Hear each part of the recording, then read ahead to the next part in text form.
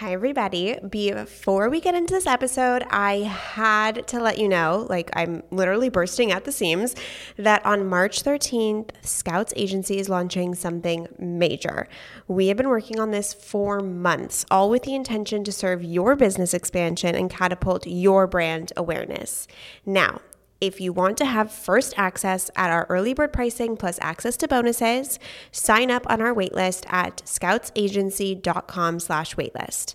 There will be limited spots available, so if you've been ready to go from the plateaued business owner to the visible visionary, you're going to want first access. Again, that's scoutsagency.com/waitlist. scoutsagency.com/waitlist to sign up for first access. I'm bursting at the seams, and I know I have to keep this a secret for just a couple weeks longer, so cannot wait. Okay, let's get into the episode.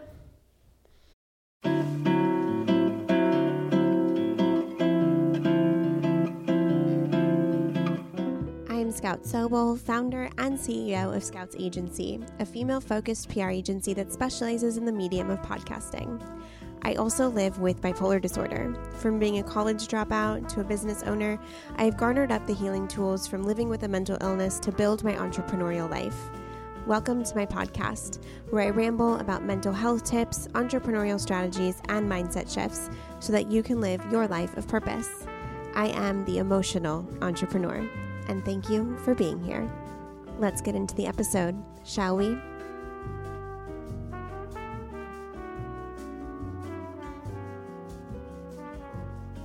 This past weekend, I was in Palm Springs, and a mixture of my luteal phase before my period, a mixture of a slight burnout situation. I was dealing with some catatonia the day before. Just kind of this storm of hormones and excess work and investing a lot in my business and needing to double down on self-care resulted in me in bed asking my husband if he would listen to me audibly process what I was feeling. For me, audibly processing, which essentially just means talking about what I'm feeling to another person, is the best way that I can move energy and get rid of the chaotic anxiety or depression or sadness or anger or whatever it is I'm feeling out of my mind and into the physical world. So I asked him if I could just let him know what was going on. And he sat down and he looked at me and he said, yes. And I went on to say that my current limiting belief is that I'm a bad person, that my body is going through so many changes during my luteal phase that I am feeling disconnected to my body, that my anxiety is really high due to hormonal shifts and the burnout I entered the day before, and that I'm feeling really overwhelmed with the current state of the world. And he listened, and he received what I had to say. And instead of fixing my state of mind, the only thing that he did assure me of is that I am not a bad person. And he said, that's a lot. And you're beautiful. That conversation exchange, as effortless and seamless and perfectly supportive as it seems, and as it felt in that moment, and as it feels recreating that scene for you here on this podcast, that exchange took years for us to get to. I want to talk a little bit today about asking for how you need to be supported. Sometimes we go to our significant other or our best friend, our business partner, our sister, our parent, and we go to them for a very specific reason. Maybe we want to be heard. Maybe we want advice. Maybe we want to be reminded of the greatness that lives within. Yet the goal when we go to others for support, what we're looking from them is not always communicated. And when they miss the mark, when they support in the way that they think is best or in the way that they think you currently need in that moment, you can often at times be even more triggered Why are they giving me advice? Why are they trying to fix me? Why did they say it like that? Don't they know I'm stressed? And then we can start blaming the other person for not supporting us in the way that we really need in that moment. However, we've never communicated how we need to be supported. For example, when my sister goes through something and comes to me to let me know, she hates it when I say, oh my God, I've totally been there. Let me tell you about this situation, in an attempt, which most others would hear that as an attempt to relate to the other person so they feel less alone. For her, that triggers her. And so I know when my sister comes to me for support, bringing in personal anecdotes to relate to her is not what she needs in that moment.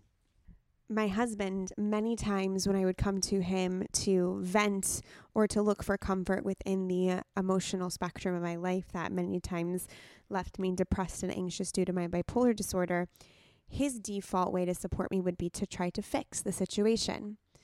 That left me not feeling supported, but rather felt as if I was doing something wrong, or that I wasn't heard, or that my experience wasn't being honored. So through couples coaching, through so many conversations, I've had to say, hey, when I feel this way, this is the type of support I need from you.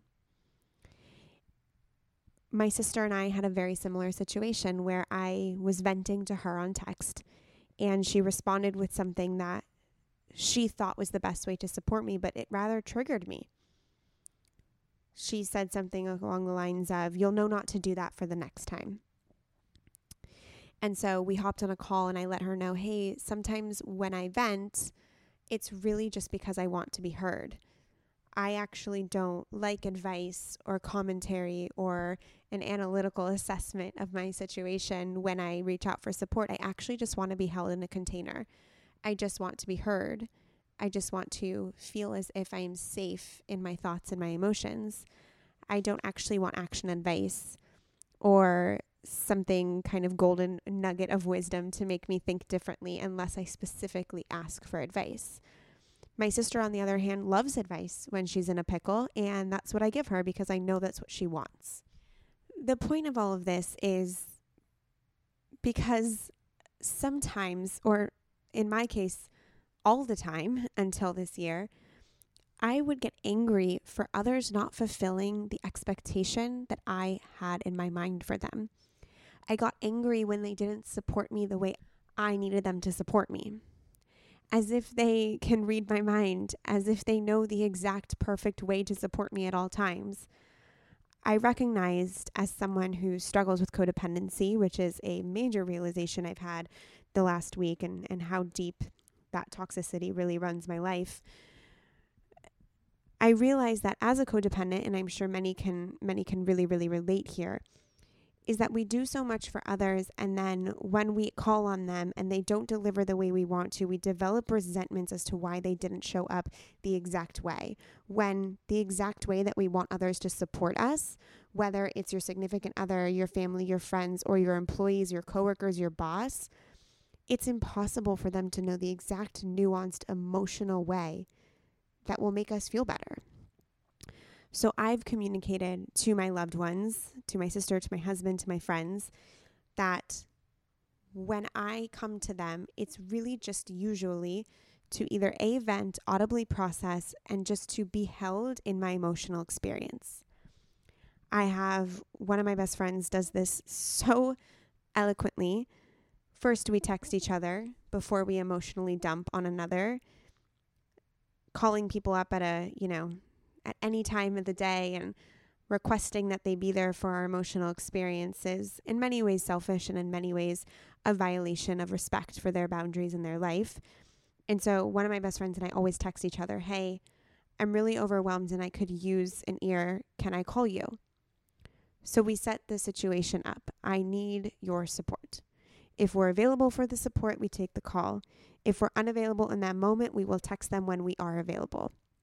And then we get on a call. I will, quote unquote, vent about something. And when I'm done, she will ask me, what do you need from me? Do you want me to validate your experience? Do you want me just to listen, or do you want my advice? And in that moment, I can decide what I am emotionally available for and what I'm looking for.